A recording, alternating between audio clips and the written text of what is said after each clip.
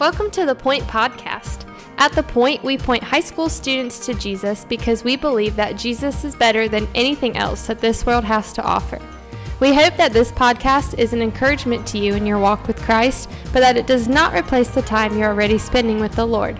Thanks so much for listening, and here's our awesome high school youth pastor, my husband, Justin Kinley.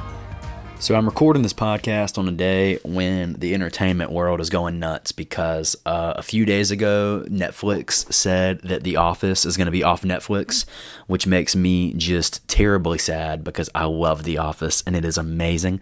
And then now apparently Friends is leaving Netflix, and so it sucks that like all these awesome shows are leaving. But aren't you grateful, man, that God's word is the same yesterday, today, and forever, and that you always have a Bible you can go to, and that's not going to leave? Isn't that awesome?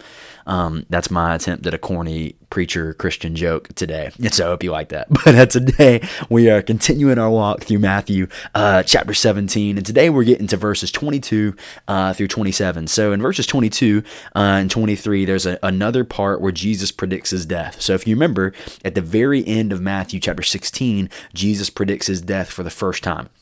And this is kind of weird because Jesus has been doing all these awesome things. Then all of a sudden, Jesus starts getting into this place where he's talking about how he's going to die. So this is the second time that Matthew has recorded this. So just it's important to think about that as we're moving towards ultimately the death and resurrection of Christ. That Jesus' second time that he's presented this or predicted it. And so then we have a honestly kind of a random story, and it's random and it's centered around the whole idea of Jesus paying the tax that was supposed to go to the temple. You see, the Jewish people had instituted this tax that Jewish people would pay that helped the upkeep of the temple. So it gave the priests some money. It helped kind of with temple repairs and all the things like that. But they were kind of abusing it a little bit. And so listen to what happens in verses 24 through 27.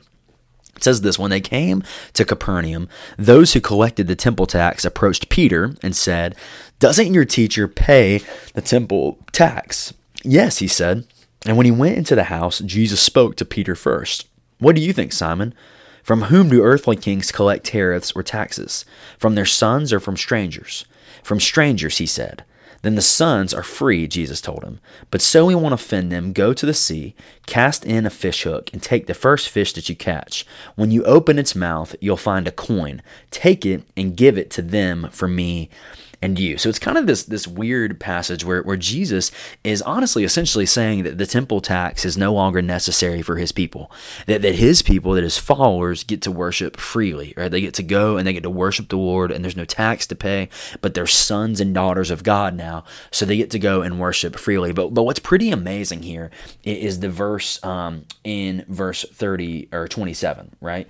"But so we won't offend them, go to the sea." So what Jesus is saying is this guy is coming to collect this tax. And is Jesus right that they don't have to pay this anymore? Yes.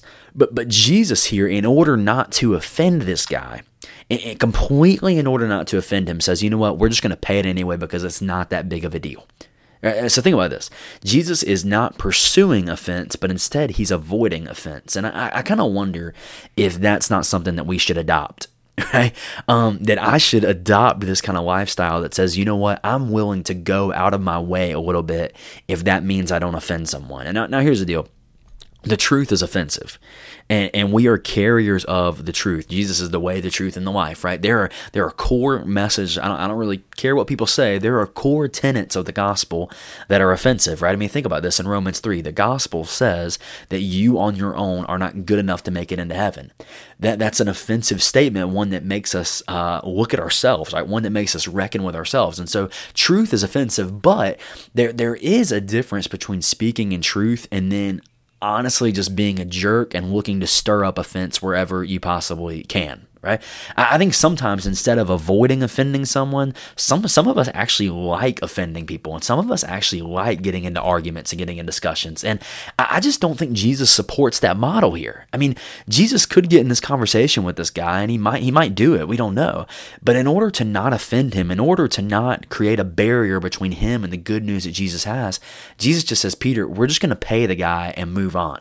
Then maybe there's some people listening to this podcast today and you've been getting offended with people, or you are trying to create offense with people when really you should work to do all you can do to not be offended at those things. So I think this should challenge us on our motives for why we do things. It should challenge our motives for when we do get in offensive conversations. Okay, are we seeking this because we're carrying truth and because this is a necessary conversation? Because sometimes confrontation is necessary. I'm not saying that.